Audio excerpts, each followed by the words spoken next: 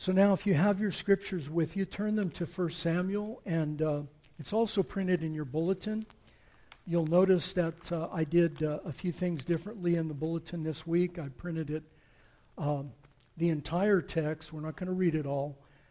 But I also took the time to space it out in a way that will show you how the author broke this thing down intentionally so that he could create a meaning within the way the thing is structured. And you'll see it. It's just marvelous. So now, hear God's word. We're going to read from 1 Samuel chapter 2, starting at verse 11.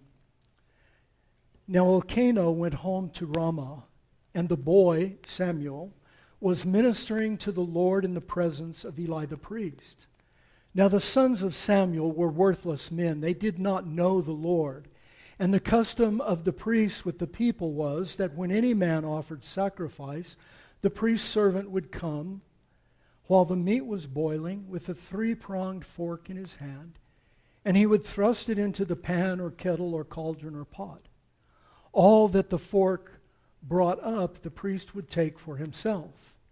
This is what they did at Shiloh to all the Israelites who came there. Moreover, before the fat was burned, the priest's servant would come and say to the man who was sacrificing, "Give meat for the priest to roast. He will not accept boiled meat from you, but only raw." And if the man said to him, "Let them burn the fat first, and then take as much as you wish," he would say, "No, you must give it now, and if not, I will take it by force." Thus the sin of the young men was very great in the sight of the Lord, for the men treated the offering of the Lord with contempt. Samuel was ministering before the Lord, a boy clothed with a linen ephod. And his mother used to make for him a little robe and take it to him each year when she went up with her husband to offer the yearly sacrifice. Then Eli would bless Elkanah and his wife and say, "May the Lord give you children by this woman for the petition she asked of the Lord." So then they would return home, and indeed the Lord visited Hannah, and she conceived, and she bore 3 sons and 2 daughters. And the boy Samuel grew in the presence of the Lord. Now Eli was very old, and he kept hearing all that his sons were doing in all Israel, and how they lay with the women who were serving at the entrance of the tent of meeting. And he said to them, "Why do you do such things? For I hear of your evil dealings from all these people. No, my sons, it is no good report that I hear the people of the Lord spreading abroad. If someone sins against a man, God will mediate for him. But if someone sins against the Lord, who can intercede for him?" But they would not listen to the voice of their father, for it was the will of the Lord to put them to death. Now the boy Samuel continued to grow both in stature and in favor with the Lord and with man. This is the word of the Lord. The rest of the chapter is printed in your bulletin, but we'll look at that in just one large section. The book of Samuel and a lot of the biblical narratives, it's very easy to misappropriate them to ourselves. Not necessarily misinterpret, but to misappropriate. In other words, you can read a text like this and say, "Oh, this text is about being faithful, like Samuel. And it's about not being faithful, like Eli and Hophni and Phinehas, these 2 worthless sons of Eli. It's about the ministry, how the ministry can be corrupted. And so you need to watch out for your ministers, because we want to have ministers that are faithful and not ministers that are going to rob and take from the sheep and misuse God's people. It's not about bad parenting. Surprisingly enough, in some of the commentaries, the commentators say, well, this is telling us that if Eli had been a better parent, Hophni and Phinehas, would have been okay. He did a bad job raising his kids. Well, the same thing happened to Samuel, and the same thing happened to David, and the same thing happened over and over again in the Bible. You find this pattern of God not using the ones you would expect and going some other direction. Now that part is applicable. So what is this text about? In fact, what is the book of Samuel about? So you have to know the context, why the book was even written, who it was written to, and how the people of that time appropriated it. Then we can go 2,000-3,000 years forward and begin to glean from it how to apply it to our life. We don't want to make a one-to-one correspondence because that's where bad interpretations come from. Good interpretations start with a scripture. They look at it for what it meant to the people it was meant to be written to, and then all the historical changes and contingencies, and then how that scripture is applicable to us. So what is the book of Samuel about? Very simple. It's about the kingdom finding its true king. These lives of these men and women and people were, some of them David lived for 80 years. Samuel lived for a long time. He was very old when he died. And yet we have only these small little glimpses into history because there's a thread. As we're teaching our kids in the 2 Sunday school classes and also in the adult class, there is a thread of redemptive history, historical redemptive history that flows through all of the scripture.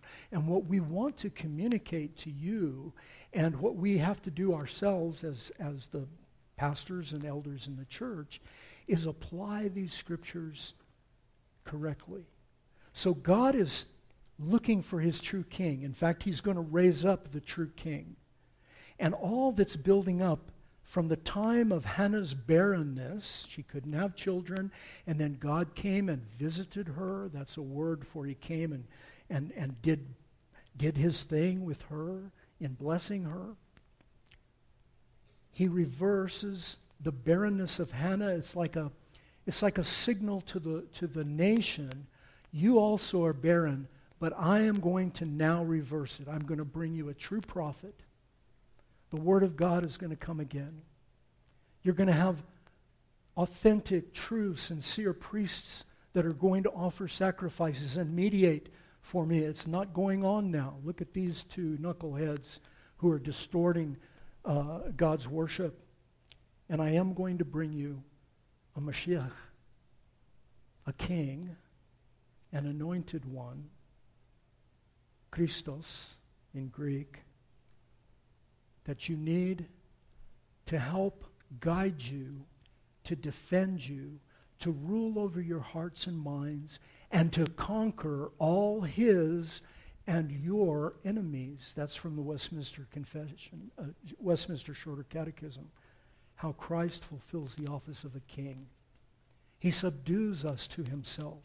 He rules and reigns over us. He protects us and defends us. And he destroys all his and our enemies. And the great enemy of humankind is what? Death. Death is a result of sin. And our great king comes and does it. So that's a picture of what Samuel's doing. So all of our thinking is to be anticipating how we're looking for that true king. We don't know who he is yet. In fact, Saul's going to come and he's not. But then we're going to come to David and we're going to see who he is and why he's the true king. It's absolutely marvelous. So this morning we're going to look at this. There's a lot of ways to break this down, by the way, but I'm going to do it this way. God is about to restore his kingdom, and so what he does is 3 things that I've identified in this text. First, he is going to restore God's word. Then he's going to restore God's mediation, secondly. And thirdly, he is going to rule and reign through God's faithful king. So we'll look at these 3 things and how this text anticipates it. Look at your bulletin and how it's broken down. You'd have to really not want to see this, to see it. It's so plain. But the author has done something. He's punctuated this entire narrative with this simple phrase. Look at verse 11 and verse 18. I've offset them in your text, in your bulletin. 21b, 26, 3:1, which we printed. We didn't necessarily get to that today. And also verse 21 in chapter 3. In every one of these scriptures, these verses, he says almost the identical words. Look at them. Samuel was ministering to the Lord in the presence of Eli. Look at 3:1. Samuel was ministering in the presence of to the Lord in the ministry of Eli. Exactly the same words. It's like he had captured all of that text between these two phrases. And then in between that, he punctuates them. It's like putting parentheses around something. He wants you to see this, so he parenthetically, he marks them out using these simple lines. 18, Samuel's ministering before the Lord, a boy clothed with a linen ephod. Very interesting.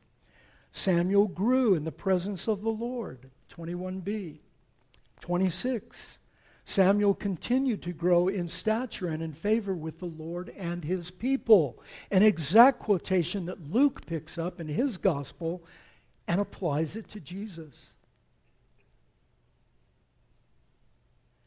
What he's saying here is that Samuel was born for a purpose. Not to be the king, but he was a judge. He was the judge of Israel all the time he lived, up until the time he anointed Saul to be king. But even after that, he acted pretty much like a judge because he brought judgment on Saul himself. So you have Samuel, a prophet, who is coming back to restore God's word. Look at 3:1. The word of the Lord was rare in those days. This is how he finishes that whole block of scripture. In 3:1, he says, the word of the Lord was rare in those days. It was no frequent vision. It was rare for the people to hear from God. It was rare for them to know their scriptures. People weren't being taught well. The laws were not being obeyed. God was trying to speak to them before this happened, but they ignored. And so after the generation of Joshua and they invaded the land, the people began to do whatever seemed good and right in their own eyes. This is a population of people who were identical to the pagan nations around them. They didn't know what to do. They didn't know how to act. They didn't even know who they were worshiping anymore. And there was no one to mediate for them and no one to speak God's word. God's word, our Bible, it must have preeminence in your life. Now you've heard me and Dawson and all of our elders would tell you, oh yeah, you got to spend time in the word. Well, yeah, you do have to spend time in the word, but that's not all that you're to do is just spend time in the Word. You have to read what the Bible is saying and why it's saying that. Why is it telling us these things? What is God communicating to his people then and now? And one of them is that no word, no exposition of Scripture or false teaching, false exposition of Scripture, or the taking of Scripture and saying, oh, it's an ancient book, it doesn't really apply to us anymore, we really don't have to follow this and we don't have to do that, watering it down. Or, like I told the class this morning, saying too much, which is something we do in our conservative circle. We want to take the Word of God and we want it to say a lot more than it really does. Both errors are wrong. We need to let it say what it's saying and apply it to ourselves in an appropriate way. The Word of God, what he has said, these people didn't have a Bible. They probably didn't even have scrolls. And even if they had scrolls, they couldn't have read them. They had to learn these things by hearing. And the hearing of God's word, it is life. That's what sustains you. It's what holds you in place. In the beginning was the Word. Jesus, the Word. He embodies the Word. But in the beginning, God created the heavens and the earth, and there was darkness over the face of the deep, and God said, "Let there be light." See, there's something to hearing God speaking to his people. The preeminence of God's word cannot be overstated. Its absence, listen, the absence of God's word and the faithful preaching thereof is a sign of God's judgment. So you look around, in every age you have seen pockets of people who have misinterpreted and misappropriated the Scriptures. And history is, sadly, to our everlasting shame, rife with that kind of thing. At the same time, there is a stream, a remnant of people who have taken God's word seriously, applied it to their lives, and followed him against the current of this world. Like Hannah, like Elkanah, like Samuel, and like David, a man after God's own heart. There's scriptures in your Old Testament. I'm just going to read a few, just so you get a flavor of what the preeminence of God's word looks like and its absence. Behold, the days are coming, declares the Lord, when I will send a famine, not a famine of bread or water, but a famine of the word of God. The prophet Amos says, where there's no prophetic vision, the word and the law of God, people are casting off all restraint. They have no guidance for their lives. And in Proverbs it says, my people are destroyed for their lack of knowledge of the word of God. Both individually and corporately, the word of God is our life. It's how we come to know God. It's how we continue with him. And so just practically speaking, folks, you have got to have some time in your life, more than just a few minutes on Sunday morning, listening to me talk about the Bible, but some time in your life where you are systematically reading through the Bible, listening to it, thinking about it, asking questions. How does this apply? What does this mean to me? And it can be a very, it doesn't have to be hours and hours. Something. But as a pastor, I can tell you, I've talked to a lot of people, Christians. They don't spend any time reading their Bibles. They just, whatever they know about their Bible, they're hearing on Sunday morning, the little bit that Dawson and I, or maybe in a Sunday school, and then the rest of the week they're not paying much attention. This is an exhortation to all of us, to our church, to be faithful to the Scriptures, also to each of us. That is how God restores this nation. He brings them the prophetic office again, the Word of God again. They didn't have it for centuries. Next, look at the restoration of God's faithful priesthood. Mediation. This is another thing. You've got to have God's word in your life. But let me say this. You also have got to have God's mediation. You cannot come to God on your own terms. If you come to God and you transact with him, in other words, I'll do this, you do this. I'll be good, you do that. I'll be sincere, and I expect this. You are not talking about Christianity. You got another religion. And that's okay. If that's the religion you want, go for it. Pour yourself into it and live a life of uncertainty. Every day of your life you'll be uncertain. Even in Christianity, we have pockets of Christianity, Protestant, Catholic, Eastern Orthodox, makes no difference, who still think we should transact with God somehow. And we don't need a mediator. And look at what this author does. He highlights, first of all, look at verse 18. Samuel's ministering below a boy clothed in a linen ephod. Here was this little young one who was ministering faithfully to God, and his mother made him a little robe each year and took it up to him, and he wore this robe. And God blesses this family who were faithful to his promises, faithful to his word. Extraordinary. And then right next to that, also set off parenthetically with these parentheses, is the corruption you see in the house of Eli. This was a high priest from the line of Levi. Eli was the son of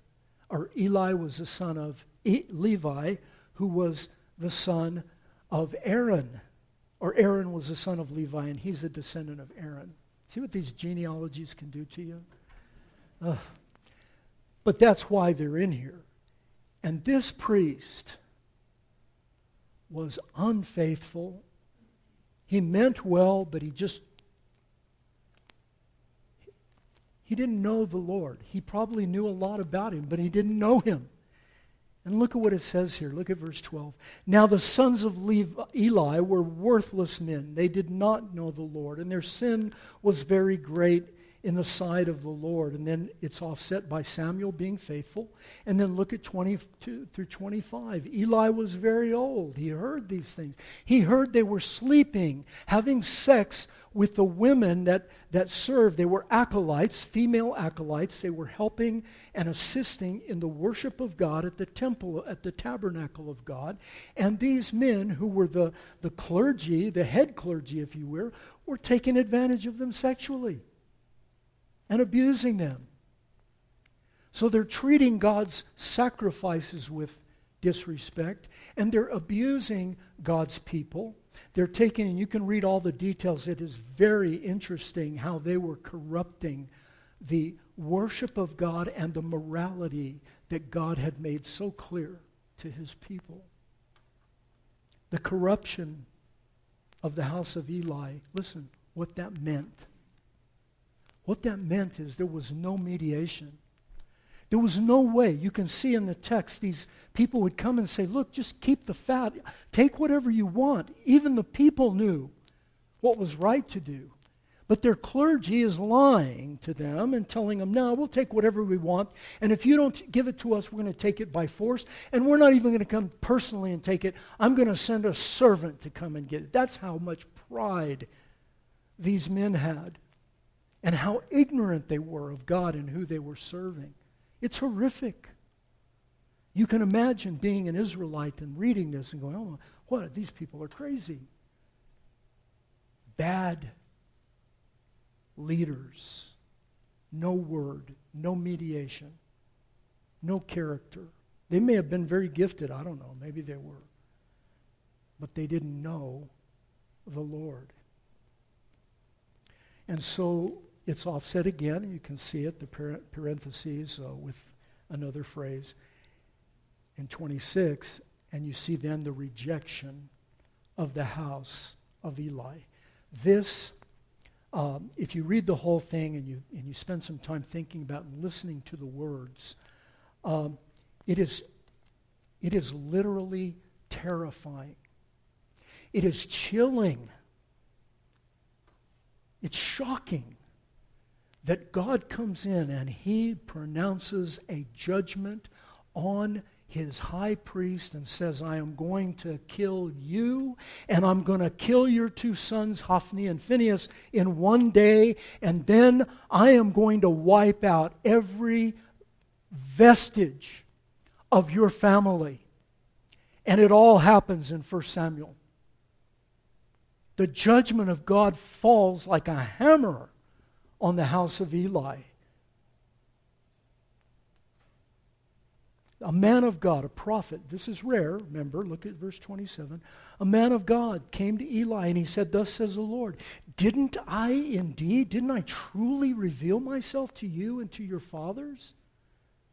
I chose you out of all the tribes of Israel to be my priest.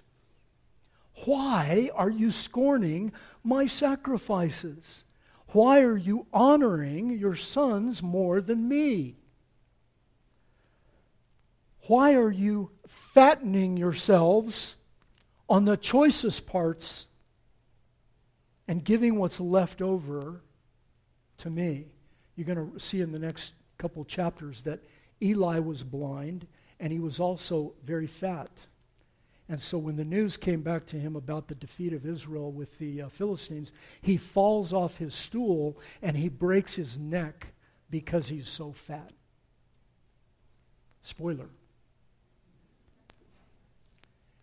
Do you see how this author is using language? I mean, this guy's a brilliant author. Whoever wrote this, Samuel and his school of scribes, whoever they were putting this together, amazing story. Amazing. Chilling. It's meant to reach down into our hearts and tell us, look at the faithfulness of God. You say, that's judgment. That's right. How is he going to provide mediation for you? If that's the kind of high priest you have, if that's the kind of sons he has, if that's the kind of world you're living in, and God loves his people to this extent that he gives them faithful priests. He removes the evil and brings the good. You can't have one without the other. God never just does something and then leaves it. He is always about judgment and redemption. There's always another side. This is why we try to tell you he's always faithful. Eli could have repented. He didn't. His sons could have listened. They didn't.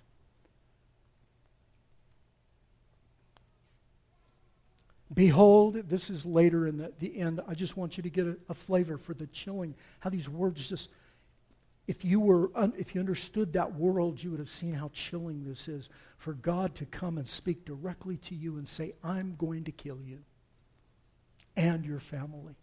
There's no hope for you. They could have repented, but they didn't. In fact, they got worse. Behold, the days are coming, I will cut off your strength. That means your progeny. And there won't be an old man in your house. And those that are spared, listen to this, it just makes my hair stand on end. And those that are spared will weep out their eyes and grieve their heart. And all your descendants shall die by the sword.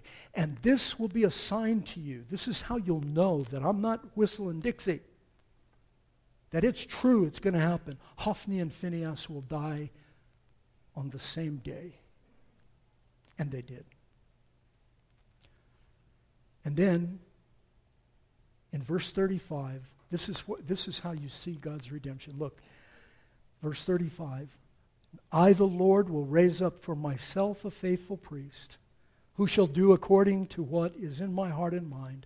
I'll build him a sure house, and he, this faithful priest, shall go in and out before my anointed, my king, my Mashiach, my Christos, forever.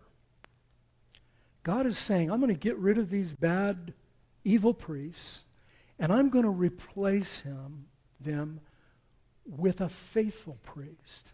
And that faithful priest's name is Zadok. He was not from this house of Eli. He was from a different house. And the Zadokites, you can trace their history back in the genealogies of the Old Testament. This was a faithful family who were zealous for God.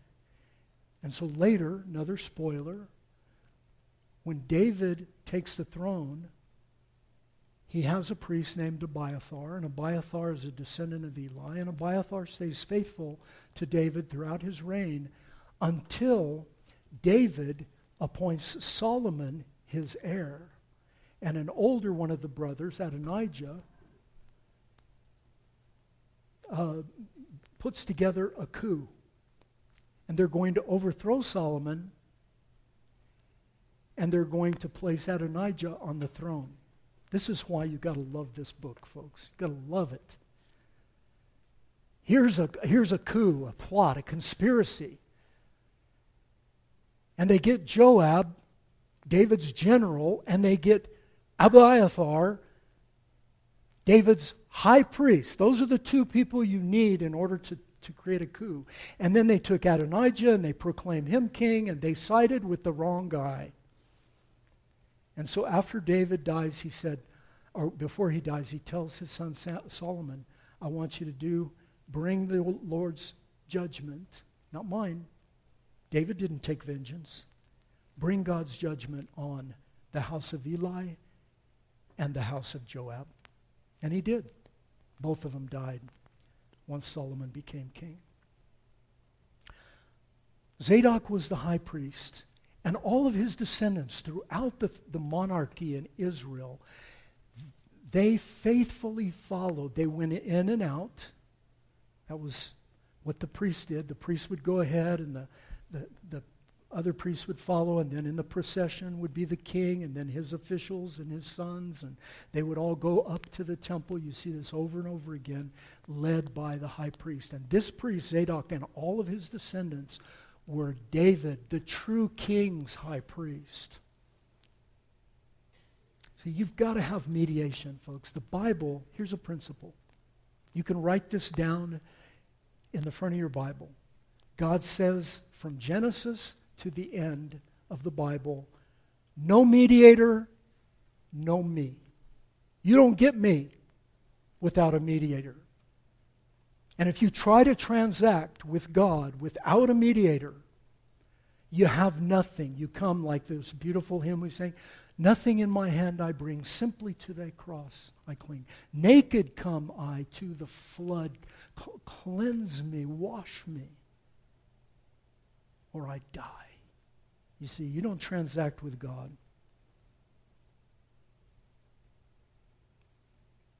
How would you? We don't have enough currency. We don't have the right currency. If you had everything in the world, it would not be enough. And so Christianity is telling you it's not enough. Come to me, all you that labor and are heavy laden, I will give you rest. So what is the conclusion? Well, first of all, listen, we're going to close right now. You can't live, you cannot thrive, you cannot even take a breath in the kingdom of God without His Word. That is your life. The meat and the drink, the bread, the wine. This is what we have to have in order to live. You can't live without it. Simple, and yet so profound. You cannot approach God without a mediator, and He has never failed to provide graciously a mediator. In the Garden of Eden, it was Himself. For Abraham, it was a ram caught in the thicket instead of his son Isaac. For Moses was given a sacrificial law. And then when the people messed up several times in the wilderness, Moses offered himself. He said, go ahead and kill me. Just don't hurt the sheep. David, when he sinned and took a census of his army and his people, God brought judgment against Jerusalem. And David said, take me. These sheep have done nothing.